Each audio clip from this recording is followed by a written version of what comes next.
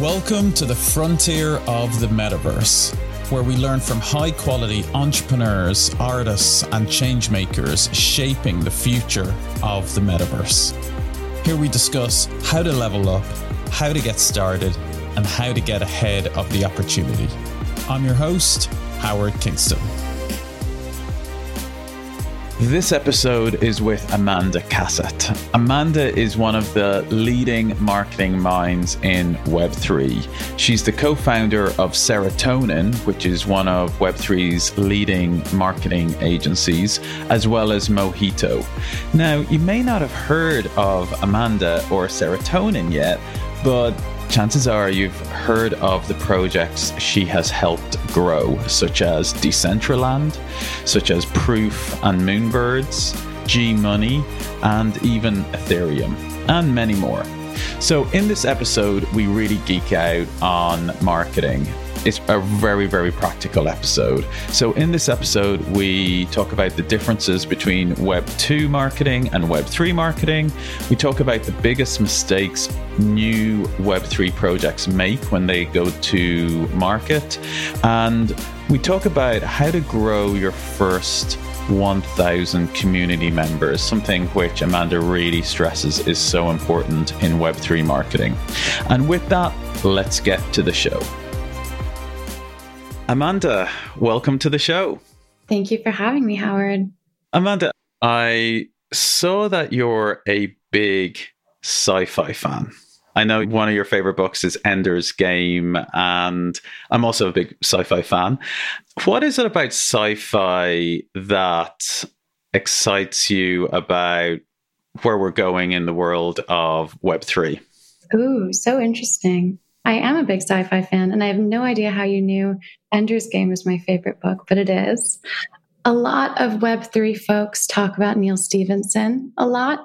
The whole idea of the metaverse comes from Snow Crash. He pioneered that term and that concept that there'd be this convergence of massive multiplayer online games that are immersive in a world that lots of people can access. And he coined that the metaverse, I think, for the first time. So a lot of folks in Web3 are Neal Stephenson fans. You also get a lot of Ready Player One, Ernest Cline references in Web3. The idea that there's a nameless, faceless corporation trying to own the metaverse and privatize it, put it behind a paywall. Nolan Sorrento, the villain of Ready Player One, versus our young hero protagonist who is going to beat him at his own game because he loves it more and win the treasure hunt. A lot of that imagery and narrative really appeals to people in Web3. These sci-fi novels both predicted the existence of something before it fully existed. And so I think for a lot of people in the space, sci-fi is a glimpse into the future. And I think those two novels in particular have resonated with people maybe more than other types of sci-fi that focus on new planet exploration or flying car technologies, because the innovation in our times has happened in the world of bits rather than the world of atoms. And those particular novels have narratives that are focused around innovations in the world of bits, which seems super true right now. I agree. I remember when I was reading Ready Player One, I remember there's a part where he's in the classroom, he's got his VR headset on and it transports him into the classroom. And that's how he takes his schooling. And I could just really see the way it was written. I could just really see that's inevitable. Yeah, that's definitely the way it's going to be. And it allows us to paint a picture of maybe rather than 1,000 years from now in Star Trek, maybe it's 50 years from now, and you can see that how things may land. I completely agree. Are you reading any sci-fi at the moment? Yeah, actually, there's a really great trilogy that a bunch of people... The Three-Body Problem? Yeah, so everyone in Web3 crypto read the Three-Body Problem this year, all 3 volumes. So I was part of that trend. I read that. I popularized it a lot. Have you read all 3? I read all 3. I won't spoil anything. Another one I love is Greg Egan, Diaspora. Anything Greg Egan is incredible. And then finally, Ramez Nam, the Nexus trilogy. So Ramez Nam is actually or was at Microsoft is very engineering savvy. There's this invention that lets people connect their minds to each other, like a drug mixed with a technology that almost puts minds on a blockchain together so they can share data. The Chinese government tries to get it. A bunch of Buddhist monks are using it in cool ways. It just turns into a whole kit and caboodle. Some great recommendations there. I love that last one. You can really see there's some Elon Musk inventions that you could imagine coming from that. And anyone who's listening who has not listened to or read The Three Body Problem, strong recommendation from myself as well. It's insanely good. So, Amanda, I'd love to go back a little bit. You're deep in the world of Web3, and I really look forward to exploring that with you. Could you let us know how you first got into this world? It's so funny that we've circled back to talking about the creator economy, because that's actually how I got started in the space. I thought I wanted to be a journalist, and my first job out of college was working with Arianna Huffington at the Huffington Post, albeit not as a journalist, but on the business side. And I learned a lot about the business model around content online and how hard it was going to be for creators to get remunerated for their work because of the double spend problem and because of some of the incentives around distribution, social media, advertising. I left and started a company called Slant, where we split the revenue from advertising served across content between creators who took home 70% and our company that took home 30%. The problem was with Slant, we were growing fast, but in our payments model, we were splitting the dollar, splitting the cent, so that even though our business model worked logically, it didn't work as well practically because of how payments online worked. And it was then that I got obsessed with payments. And as a media tech founder in New York, started to try to learn everything I could about payments. So this was a really unconventional way into crypto, because I wasn't one of the people that discovered Bitcoin in 2009 or even in 2012 after the Silk Road, which was a time when a lot of people discovered it.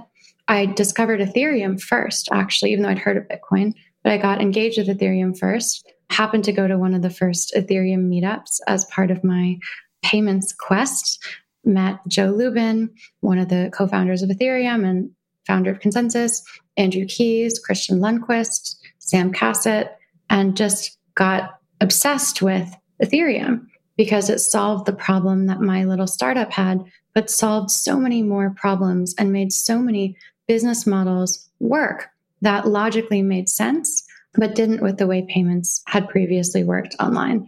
And I realized I needed to join the circus.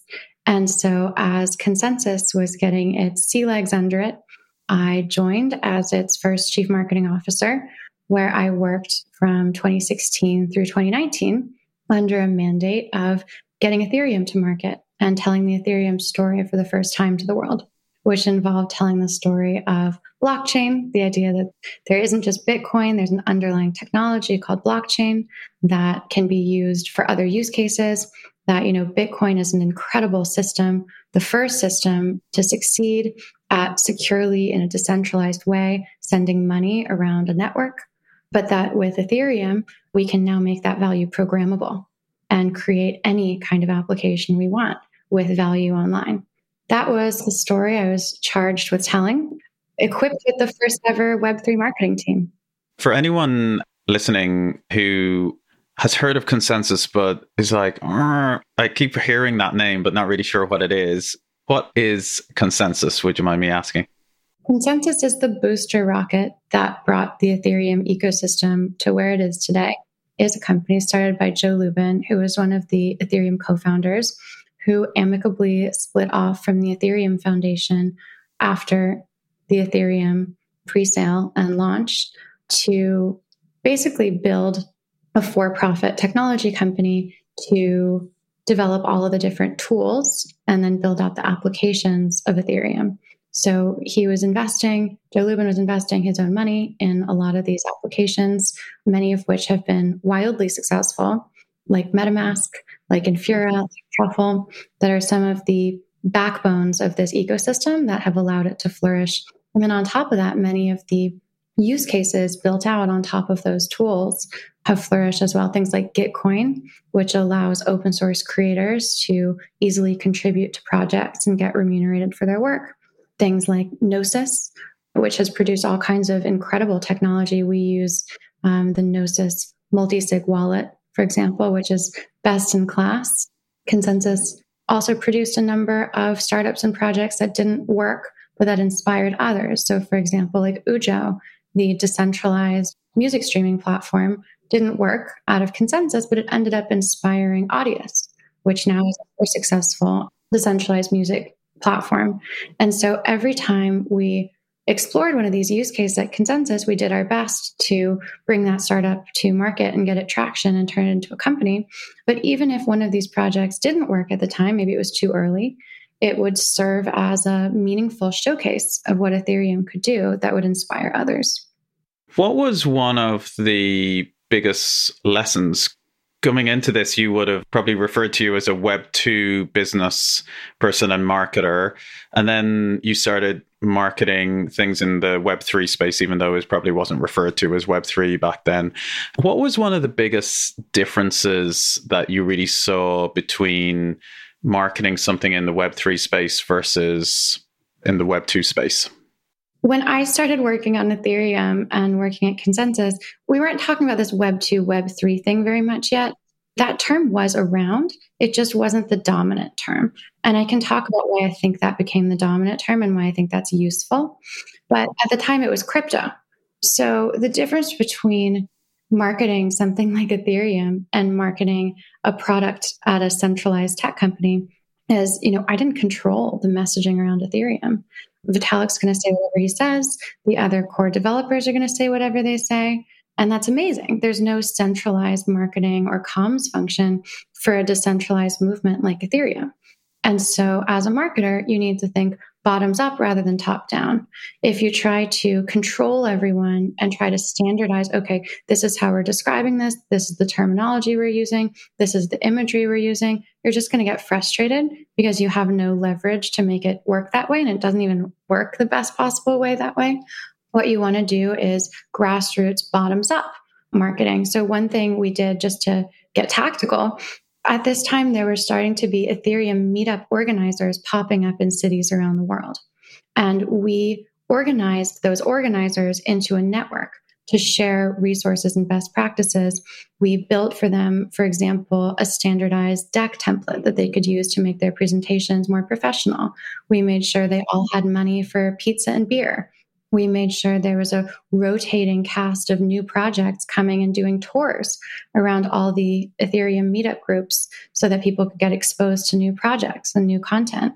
So what we did was empower and connect a group of people that were each leverage points for lots of new people learning about Ethereum so that there was some kind of standardization. And we were allowing these organizers to connect their identity API to the Ethereum movement, not by over-determining how they did it or how they talked about it or how they organized their group, but rather by giving them the resources they said they needed in a bottoms-up kind of way.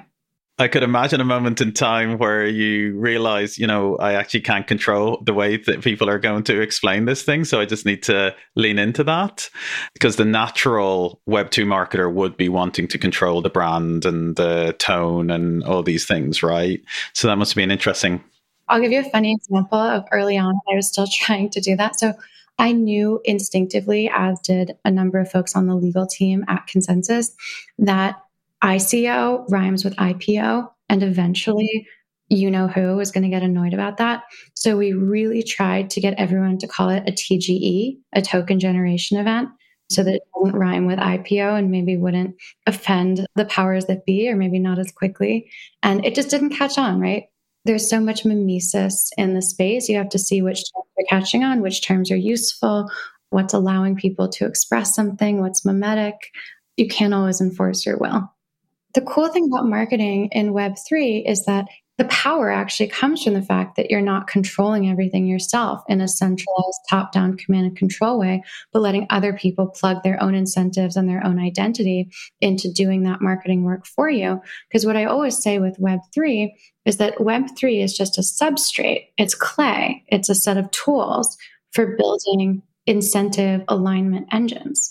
And so when you're supplying a group of people with incentives and resources, they're going to act according to those incentives, whether that's helping to market or get the message out or refer new people into a community, whether that's contributing to a code base, whatever that is, that's going to be a more efficient mechanism for a marketer to grow their project than doing everything themselves. Even though it involves letting go of some control, it's more efficient and it's more sustainable over time. Because, eventually the centralized marketing department can just hand off to the community and the community can take it from there. I contrast that with something like Web2 marketing, where you're always using Google ads, you're always using Facebook Business Suite, Instagram ads, Twitter ads, and your growth is really an arbitrage between customer acquisition cost on those platforms and lifetime customer value. So all of your revenue is really just a margin exercise of what the margins are between those two things, which means it's so unsustainable because you're stuck constantly paying out to those third-party platforms, even just to reach the audience that you already own. And it doesn't have that infinite open system kind of potential. It's this very kind of closed system marginal potential. And that contrast is what makes me think that Web3 projects, and the more decentralized and Web3 style, the better, are going to win over time. Absolutely. And I look forward to diving more into marketing, because I know from Consensus, you went on to launch Serotonin, which I just saw popping up time and time again, whether it be from great projects like Proof or Gmoney. And Serotonin now is one of the businesses that seems to be powering a lot of the growth of the great projects out there. What motivated you to leave Consensus and start your own thing and start Serotonin? I worked at Consensus for 4 years, and my mandate, which was partially self-given, partially maybe implicit from Joe and others in leadership there, was to get Ethereum across the line. In those early days, it wasn't clear at all that it would have staying power. In hindsight, everything feels inevitable, but in that moment, things can feel very new and very delicate. And I wanted to stay at Consensus in my role until I felt like we'd told the story of Ethereum to the point where it probably wasn't going to go away. And after 4 years, I did feel like my teammates and I, building the first Web3 marketing team, I felt that we'd done it. Consensus also at that time, necessarily, right? Consensus was a booster rocket for Ethereum. Once Ethereum launched and was taking off, Consensus necessarily needed to narrow its focus to be a software product company and grow the products in its ecosystem that were working, and really focus on growing things like MetaMask and Fura Truffle. But I wanted to paint with a broader brush than that. I wanted to help grow the Web3 ecosystem in a more macro way. And the only way to do that, I thought, was to myself and my teammates apply the learnings from being the first Web3 marketing team, bringing many of the first Web3 projects, some of the first tokens, some of the first DAOs, DeFi to market, to this next generation of projects that we're building in Web3. So many of my teammates from my marketing team at Consensus joined me, as well as a number of other marketers I'd met during that time around the space. And we started Serotonin in order to really get that next generation of projects going.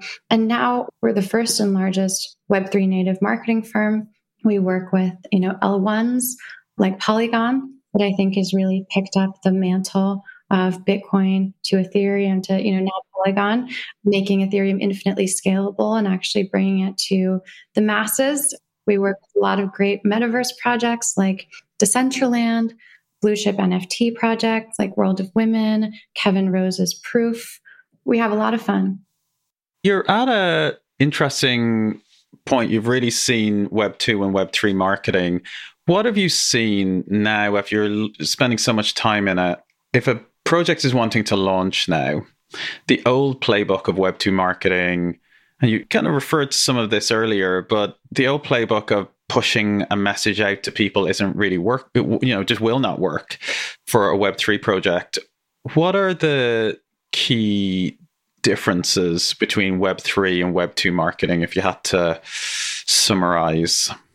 People now see, FTX doing a Super Bowl commercial.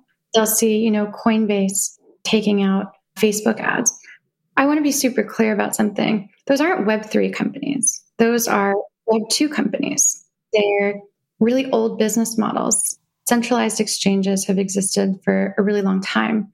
The novel thing about Coinbase, FTX, Binance, is that they are selling a Web3 based asset, but they're doing so in a Web2 context, the custodial centralized exchange. And so it's totally normal and expected that those kinds of companies would pursue and succeed with very Web2 style marketing tactics. You don't see them with their own native tokens. You don't see them building Web3 community on like a Discord channel. When Coinbase launched their NFT marketplace, it flopped because, fundamentally people don't like buying their art from a bank. There are certain kinds of things that work for companies with that type of business model, and there are certain kinds of things that don't. Just to make sure people aren't confused, those are Web2 companies that happen to be working with a Web3 asset. And so it makes total sense why they're advertising and marketing like a Web2 company. For a decentralized project or a project that aims to decentralize, such as a DeFi protocol, such as a DAO, such as NFT collection, that's a really fundamentally different project. It's really about attracting the right early community members. And a lot of that work at the beginning of a project is really manual. You do things that don't scale, as we all know, from 0 to 1 at the beginning of a startup. And it is pretty centralized at the beginning because it's usually going to be the core team that's doing a lot of the key activities. I think of early community formation like descending from a spaceship, an alien spaceship, putting your ladder down somewhere on Earth, admitting, 50, 100, 1,000 humans, and then flying back off into space. And those are the humans you're stuck with.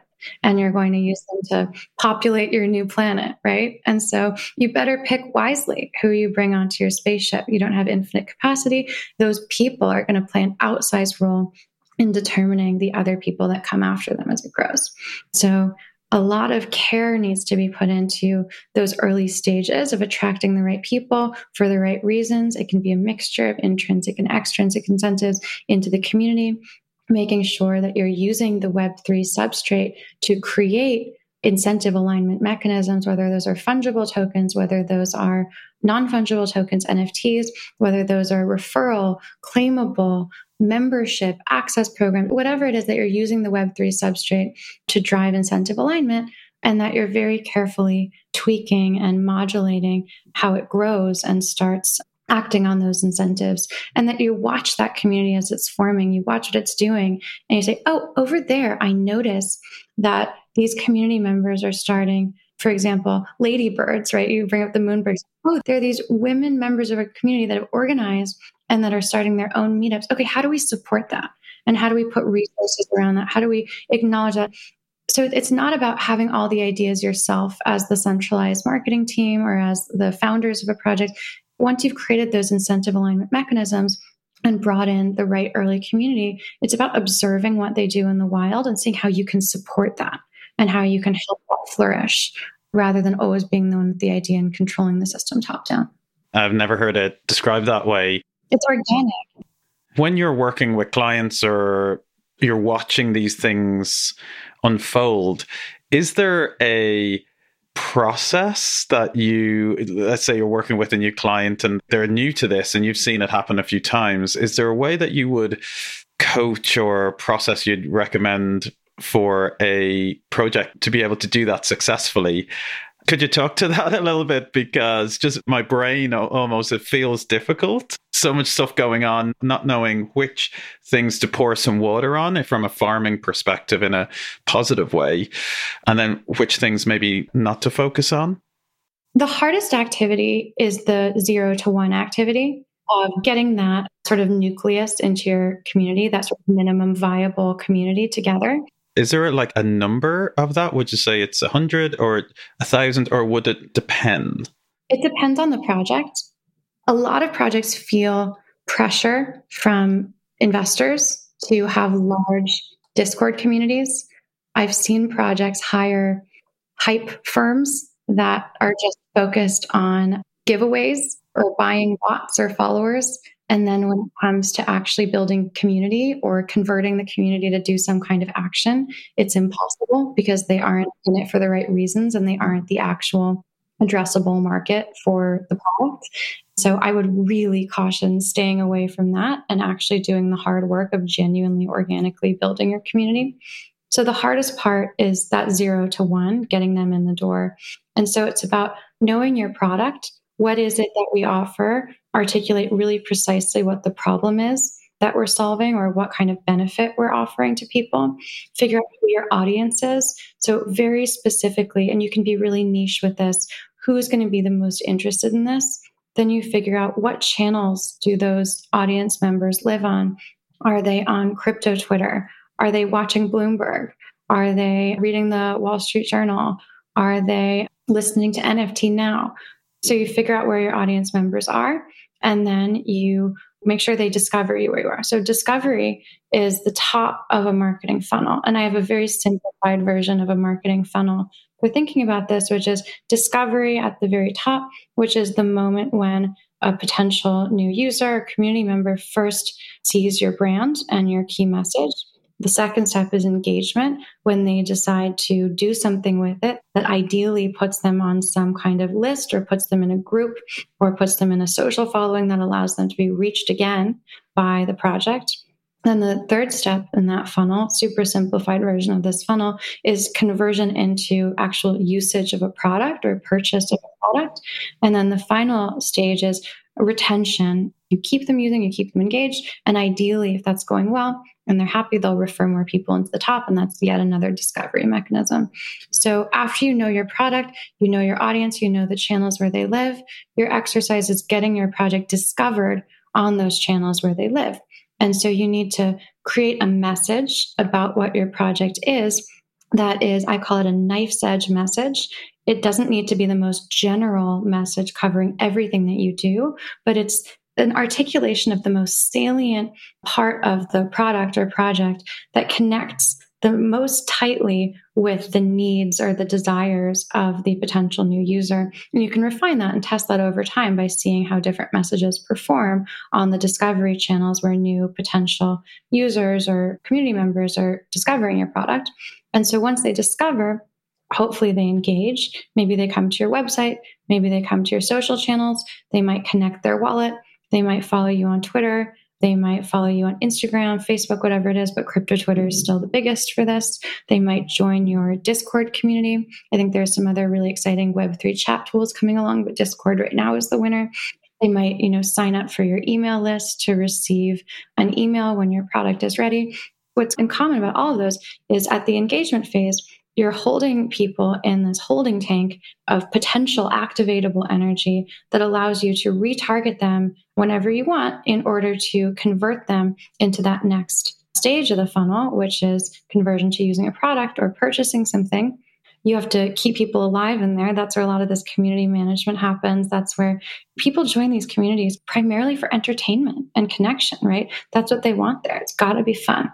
It's got to be fun in there. People want to be entertained, or they want to be informed, or they want to make valuable connections, create business connections, build their own projects.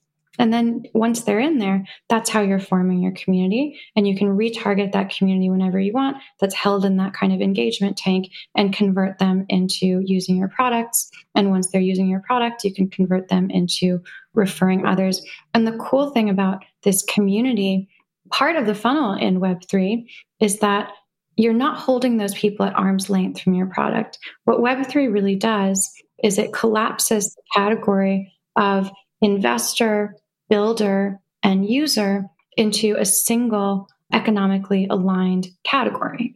There used to be these bright lines in Web2. Okay, you're an investor in a company, you want to extract as much value from it as possible. Okay, you're a builder or a founder or a team member of a company, you want to sell users the cheapest possible product to make at the highest possible cost. Okay, you're a user. You want to extract the most value from the company at the lowest price. So they have misaligned incentives fundamentally.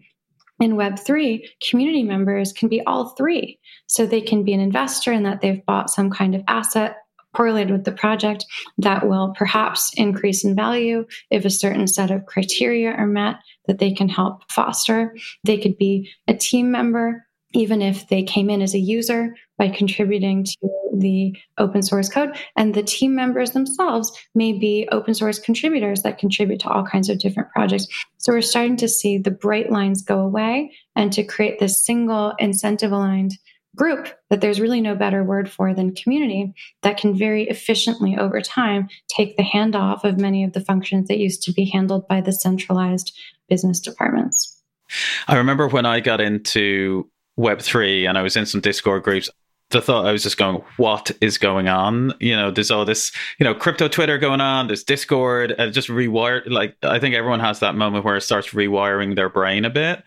And there is a process to it. And I think you did really elegantly deconstructed that. And there always is a process. And learning from someone like yourself allows us to, kind of repeat that. Thanks for describing it so well. I haven't heard it described like that before. Something I would love to zoom in on a little bit is something you said called the knife-edged message, particularly when you've got an innovative product. And a lot of the time there's very clever people building these innovative products with new technologies. It's hard to describe in a succinct way what the key benefit and value to that product is in a really succinct way. We're not just opening up, say, a new barbershop around the corner that everyone knows what a barbershop is. Yeah, I've opened up a barbershop. No, we're inventing this new technology that's never been around before, probably. If someone is launching a Web3 product and they know maybe their messaging isn't quite right because when they describe it, the glazed look comes up on people's eyes, how would you guide them or suggest to them to start refining and sharpening the knife edge of that knife edge message a little bit? I'll give you an example from our practice, actually.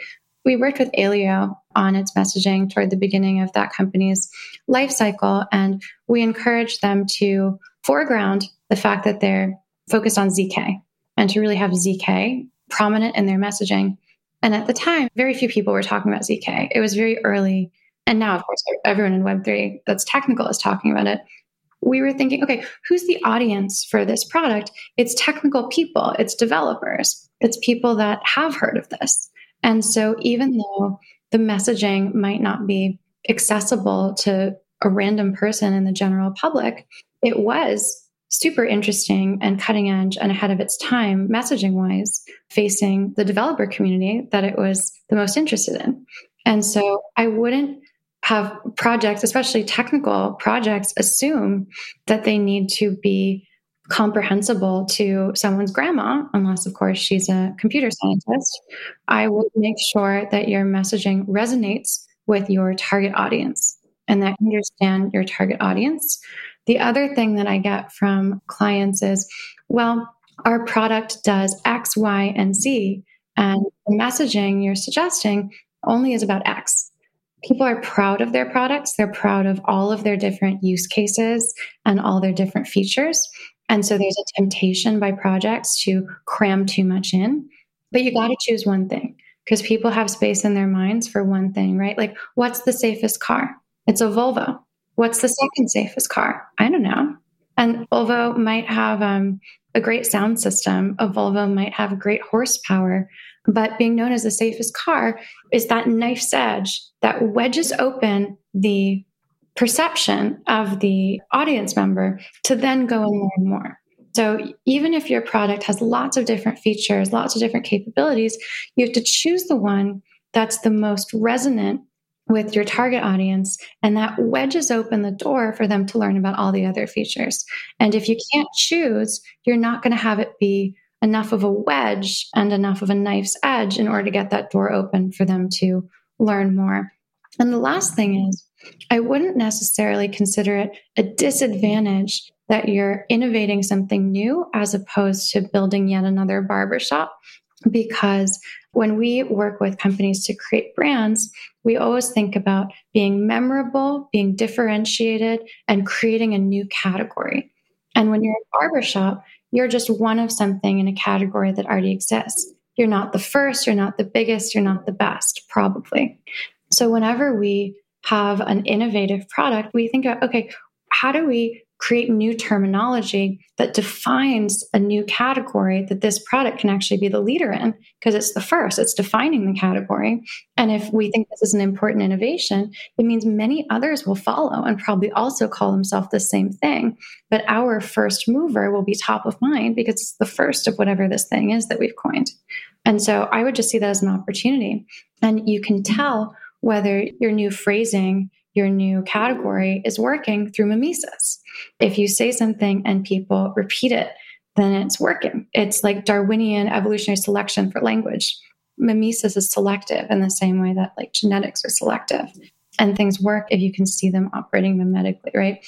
We've been really proud of terms that we've coined over the years, things like biddle with Gitcoin instead of hodl. This idea, it used to be that you would hold on to your value in crypto despite all the cycles. Well, there's also some building to do, especially in a down market. And so biddle gets to something really important there, or something like the Web 2.5 that we coined recently to describe all of the companies that exist between Web 2 and Web 3, which is most of them, right, that aren't completely decentralized.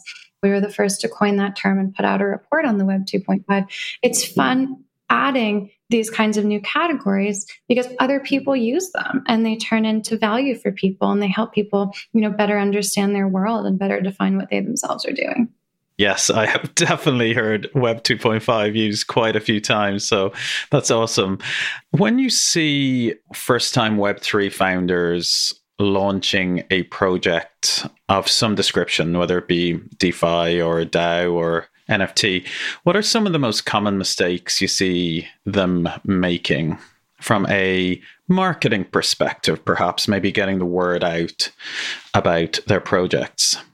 I will tell you, the one single biggest mistake is to build your earliest community inorganically. I see people make this mistake all the time. Occasionally, we'll have a founder come into our practice and say, okay, we really need to impress our investors by getting 10,000 Discord members within 2 months so that we can do this drop on time that we're planning. And sometimes they'll have some firm they're using for this because we don't touch that kind of inorganic stuff.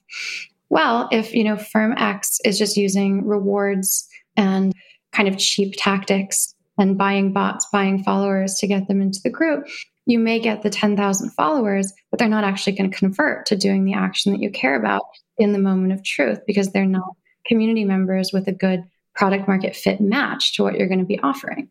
And so that firm may get paid for, achieving that goal of 10,000 followers, but they're not the right 10,000 followers.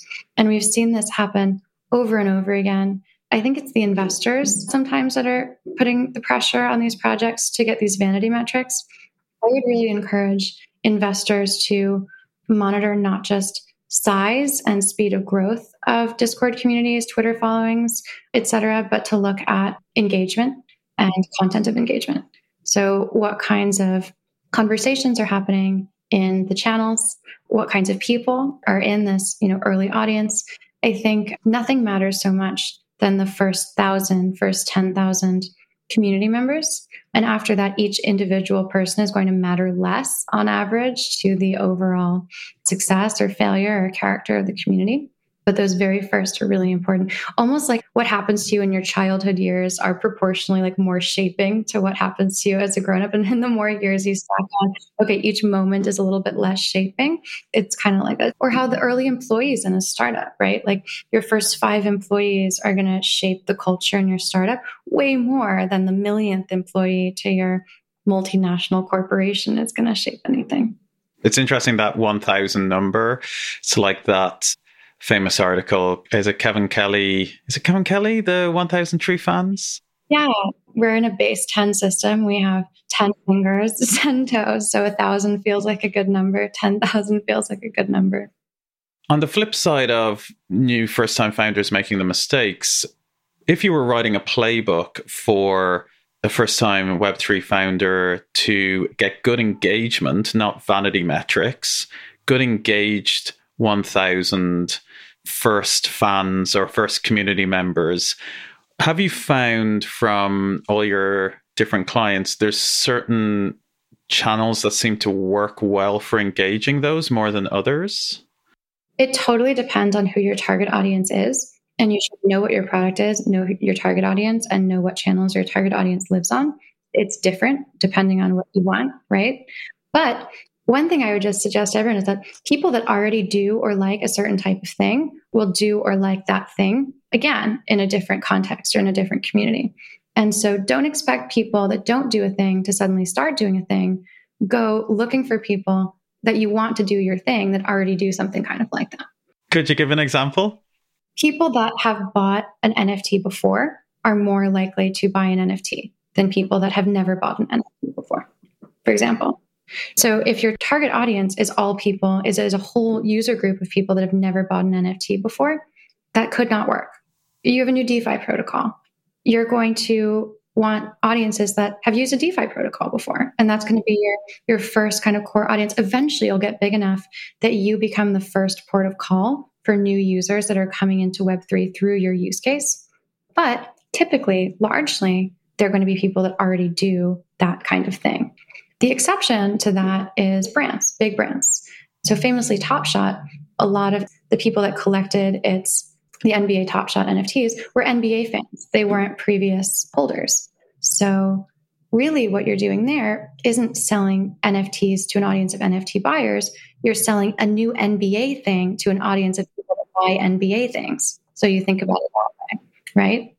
So for some brands, that's the right way to think. So the Nike sneakers, some people bought that were Web3 folks. A lot of people bought that with their very first ever Web3 wallet. Well, they weren't targeting, or they shouldn't have been targeting necessarily just Web3 NFT buyers. They're targeting people that buy Nike stuff. We did Sotheby's Web3 transformation, and their Sotheby's Metaverse platform is powered by Mojito, which was our first product spin out from Serotonin.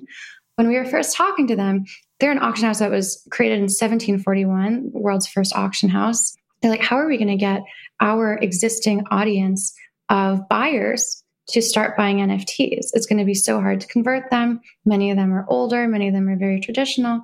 And we were kind of like, don't worry about it. And so most of the buyers that came into Sotheby's to buy NFTs on the Sotheby's Metaverse platform were Web3 people. They're people that buy NFTs and have a history of buying NFTs.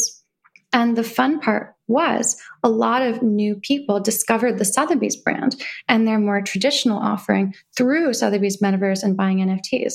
So instead of that line being Sotheby's classic customers coming over and starting to buy NFTs, what happened more was NFT buyers came in and started buying Sotheby's normal art and Sotheby's physical, goods and objects, which you saw with like the Constitution DAO sale. You've seen a number of, purchases of Sotheby's artwork in cryptocurrency, bids in cryptocurrency. So it's been kind of the opposite. So that's what I would say. I would say target people that already do a behavior kind of like the one you want them to do. Know your audience, know your product, know your channels. Yeah, definitely a penny drop moment with me. And I suppose it's hard work trying to convince someone what Web3 is, as well as trying to sell them on your product. So there's probably an easy way and a harder way. So I love that. Such great advice. You mentioned part of Serotonin is you have a venture studio, and I'm really excited to explore that because, I could only imagine how much fun you have with between not only working with these amazing projects that you do, but also spinning out new things as well. So you mentioned Mojito, which seems a really interesting product. Could you explain Mojito just for anyone who hasn't come across it yet? So Mojito, it's mojito.xyz, is the leading NFT e-commerce backend. So what that means is if you're an IP holder, if you're a creator, if you're a brand, you can start selling NFTs on your own website instead of selling them via a third-party marketplace or some kind of external partner. We actually got the idea for building Mojito when we first started working with Sotheby's and started working with CAA, Creative Artist Agency, the largest talent agency, and learning about what a giant auction house and what celebrities and talent wanted in terms of starting to interact with Web3. And what they wanted was to control the experience of selling digital goods, e-commerce style, on their own sites, the same way they had done with their other products. At the time, there were only the marketplaces as the way to get your NFT into people's hands. But if you have enough of a following yourself, there's no need to give up those economics to that third-party marketplace. You should just be doing it on your own site. And I think in the future, every e-commerce store will be selling digital goods. It'll be just completely ubiquitous. And there'll be the eBays and the Amazons of this world, like the OpenSeas and the Super Rares, but there'll also be like the Shopifys and the Salesforce of this world, which I think will be Mojito, being that backend serving those kinds of companies and individuals. And so Mojito powers the Sotheby's metaverse. It's worked with big brands like Lyrical Lemonade, and which is an awesome like Gen Z music brand, with the Milwaukee Bucks, Liverpool Football Club, just incredible launches on that platform. And I think it's the furthest along by far in that category. At Serotonin, we learn from our clients, and we're the largest Web3 marketing firm with a really substantial Web3 transformation practice for traditional Web2 businesses. We learn from our clients what's missing that they would use if only it existed. And if enough of our clients say, we wish this existed and we'd pay for it, we prototype it, we build it internally, we get some users for it, we get some revenue flowing through it. And then we've basically functioned like a pre-seed round and like an incubator. And then we spin it out and raise traditional venture into it and spin it out as its own separate company with a seed raise. So the first of those was Mojito, that spun out of Serotonin in 2021. The second, we're actually about to announce. I don't know when this podcast is going to come out, whether we'll have announced it yet, but it's called Franklin, and you can see it. It's at Hello Franklin, the URL, and it's a Web3 crypto native payroll. So a lot of our partners at Serotonin, the first thing we do after we sign a new engagement is we get in touch with their finance person to figure out payment. And one of the things we've learned from those finance departments, they always ask us, do you guys do anything for paying people on your team in crypto or partly in crypto? Because a lot of Web3 projects, whether they're NFT projects, whether they're DeFi protocols, they have a bunch of their treasuries in crypto, their values in crypto. And a lot of their teams want to get paid in crypto because they're going to be buying crypto anyway with at least part of their salary. So why pay the fees on both sides? And the cool thing about Franklin, which is built on Polygon, so no fees in order to have these transactions, the cool thing about it is that you can do fiat payments, you can do crypto payments out of your company's treasury, and you could get paid every day proportionally. Like there's no reason why your payday needs to happen once a month, twice a month. That's just a function of the old system working slowly. So we're reinventing like a JustWorks or a Gusto, but on Web3 native rails that also facilitates the same, tax withholding stuff with fiat payments, but that adds this capability to have crypto payments, whatever proportion of your salary you want to draw in crypto, and then enables you to draw a portion of your salary with streaming payments whenever you want to. If you think about it, that puts an end to the whole like payday loan system, right? Like you can access a fractionalized portion of your salary whenever you want, which is a totally novel financial product. Can't wait to see more about it. That is really exciting. Hello, Franklin. Love it. It's called Franklin. The website is Hello Franklin, I think, .xyz. Yeah, I'll put that in the show notes. Follow them on Twitter as well. And they just completed their raise and they're about to announce it. Curious from your venture studio, I love the idea that you're working with all these clients and you see the problems pop up again and then you build it out. Is there any problems that you saw come up that maybe weren't quite right for your venture studio to build out, but you see as a need in the market that you've noticed? This happens all the time, actually. There are things that we think about building, but usually the problem is that they're not defensible enough. Like someone else could build them and start monetizing them, and then it's just a race to the bottom. There are a lot of Discord bots that we think should exist for various parts of community management that should exist, but don't. And we could build them and we could monetize them, but someone else could also build them. And so it would be maybe wasted money or time to build them ourselves. We've been knocking around this funny idea of a kind of drop shipped clothing business where people can verify that they own a certain NFT and get it printed on clothing and then order that clothing. But again, perhaps not that defensible. You could have a lot of things to it. So in a new product, we look for TAM, so total market sizing. So there needs to be enough of a TAM. We look for, distribution advantage. Like, what advantages do we have as Serotonin, that unfair advantages that mean that we're going to win because of who we are? And with something like Franklin, okay, we work with all these finance departments. We can suggest this tool to all of them really easily. Or, okay, we have all these new NFT projects coming in. We can suggest very easily that they use Mojito. So we have a home court advantage for those things. So we look at market size, make sure there's enough demand, that we have some kind of special advantage at Serotonin. We look at leadership. So one of the most important questions for whether a startup succeeds or fails, is there a CEO type person that could lead this, that's going to be credible to raise venture, that has a track record of success, that can manage a team, that can attract hires? Is there that person in place? We would totally throw out an idea if we had no person to run it, because we've learned that that person's got to be in place, and CEO types are few and far between. They're a really scarce resource. And then finally, defensibility. So would someone else be able to very quickly come in and build something similar to what we've built? I follow you on Twitter, and I noticed you mentioning something about a manuscript recently. I'd love to hear more about, I know you've been busy writing a book. Could you tell us any more about it and when it's coming out? Absolutely. You mentioned in one of your questions earlier, you mentioned if you were writing a handbook for a founder starting a Web3 project for the first time. It's like, well, yes, I have written that handbook. I think it might be the first Web3 business book from a major publisher. It's being published by Wiley in the spring. It's coming out on April 4th of 2023, and it's called Web3 Marketing, a handbook for the next internet revolution. The first part of the book deals with the Web3 substrate. So explains what Web3 is, how it got there, and what the tools are at your disposal in Web3 and what they do, how to use them. It's not a set of instructions. It's not a set of predetermined outcomes.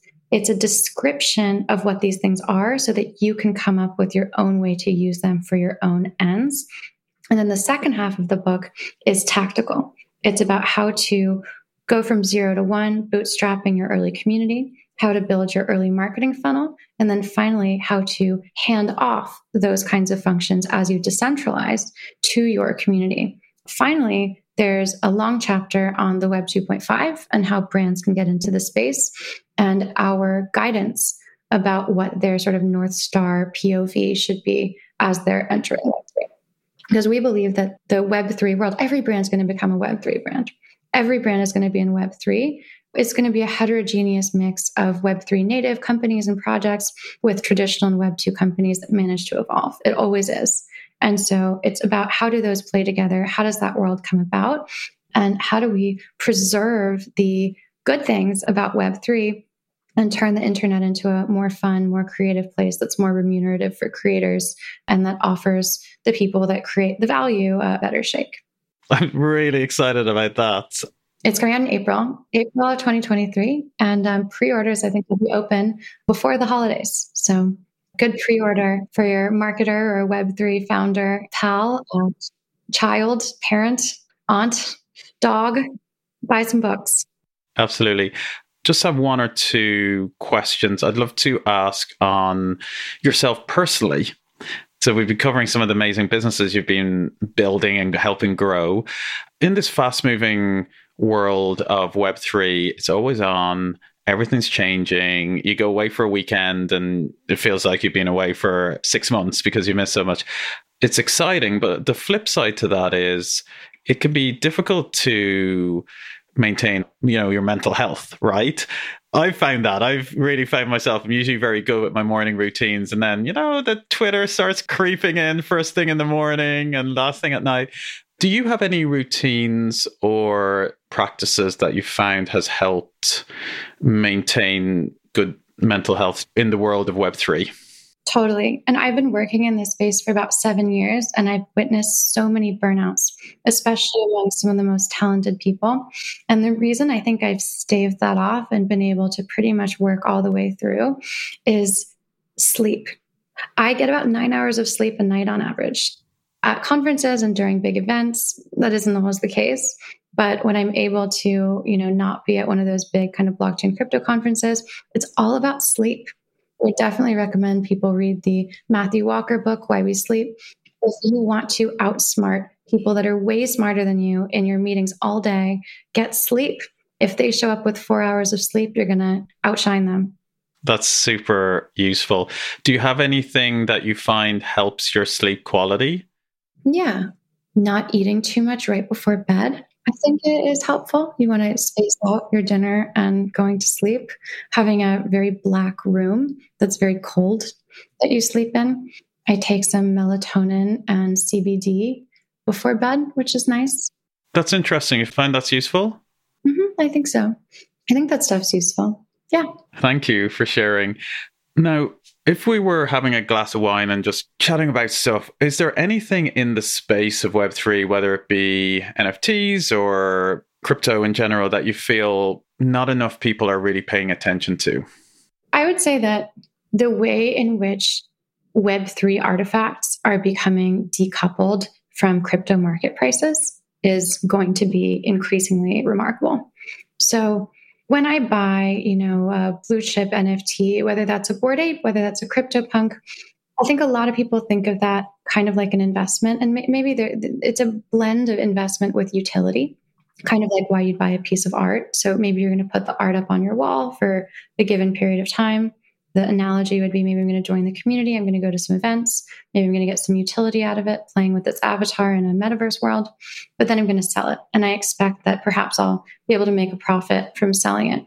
And so even though a lot of people have blended motives that are, part investor, part user, a big driving reason for buying one of those artifacts is in order to resell it.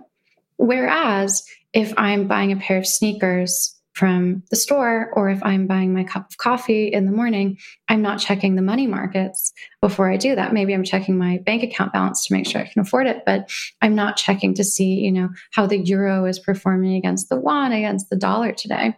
Similarly, like you just saw Starbucks roll out its Web3 kind of reward and membership type program. Super interesting. You've seen a lot of brands and games start to roll out their NFT or their Web3 rewards programs.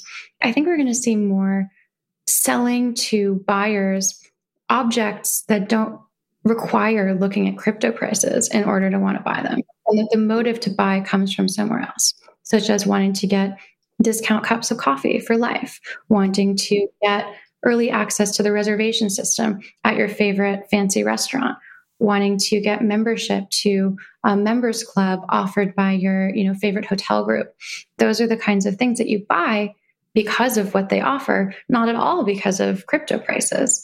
But then on top of that, you may be willing to buy them at a higher price than you would otherwise have paid, or you may be more excited to buy them than you otherwise would have been for the physical object because you could potentially resell it. But that's secondary. You don't think of yourself as consuming the value. You think of yourself as just temporarily parking that value, and you could flip out of it anytime. And the person that issued the tokens would still benefit from the resale in the secondary market. So I think we're going to see more programs for Web3 artifacts that look like that and that are less dependent on crypto market prices, which is part of just what we get to see behind the scenes right now in the middle of this bear market. These builders whose products don't depend on that in any way and aren't really that correlated to it. Final question I always love to ask before we wrap is, it's 3 years from now. How are things different in the world with the metaverse all around of us this time in 3 years? Any predictions or things that you see happening? I think this idea that the computer screen or the mobile phone screen is the interface with which we interact with the metaverse and metaverse worlds is going to stop being such a thing. I think it's going to become kind of a blended reality and it's going to have to become more kind of hedonically rich, right? It's going to have to become more sensory in order to attract mass audiences. It's going to have to be photorealistic, or it could end up being photorealistic. There could be photorealistic versions of it as opposed to these kind of schlocky, like cartoon worlds. I think people are going to aim at some more realism with some of this.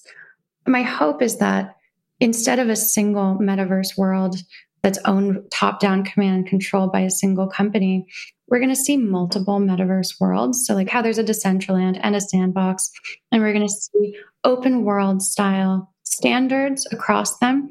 So here are the standards for this type of artifact. Here are the standards for this type of artifact that are going to enable the artifacts in those worlds to be portable across worlds, which is going to increase people's motivation to purchase those artifacts because there's no lock-in. They don't lose them if they don't want to play in that world or something happens to that world. So I think what we're going to see is a web of interconnected metaverse worlds and experiences by different projects, different companies. Some of them will be more centralized, some of them will be more decentralized. I almost see like Meta sort of like IOI and Nolan Sorrento, just to refer back to our original conversation. And I just don't want them to win. And I think it's very likely that they won't. In this Web3 world, it's littered with bodies of companies that have tried to succeed in this world. Like look at what Facebook failed at with the Calibra project. The incumbents don't always win in this world, which is part of what makes it so fun and exciting. But they can if they do it right and if they do it intelligently. So that's what I'm excited about. An exciting new world ahead. Amanda, if someone wants to check out you, follow you, check out your companies, where can they find you? Serotonin.co is the mainframe. And then you can find mojito.xyz, hellofranklin.co for Franklin. And then follow me on Twitter, amanda.eth, at Amanda Cassatt, Cassatt. And I will link up all those in the show notes. Amanda, thanks so much for coming on the show. Thanks for having me on. All right, that's it for this episode. Want to thank you for listening. If you want to get the links and the show notes, just head on over to our website, frontierofthemetaverse.com. And if you like this episode, please do share it with anyone you know interested in all things metaverse. And of course, you can subscribe and leave us a 5-star review. Would be very much appreciated. All right, I'll see you in the next episode.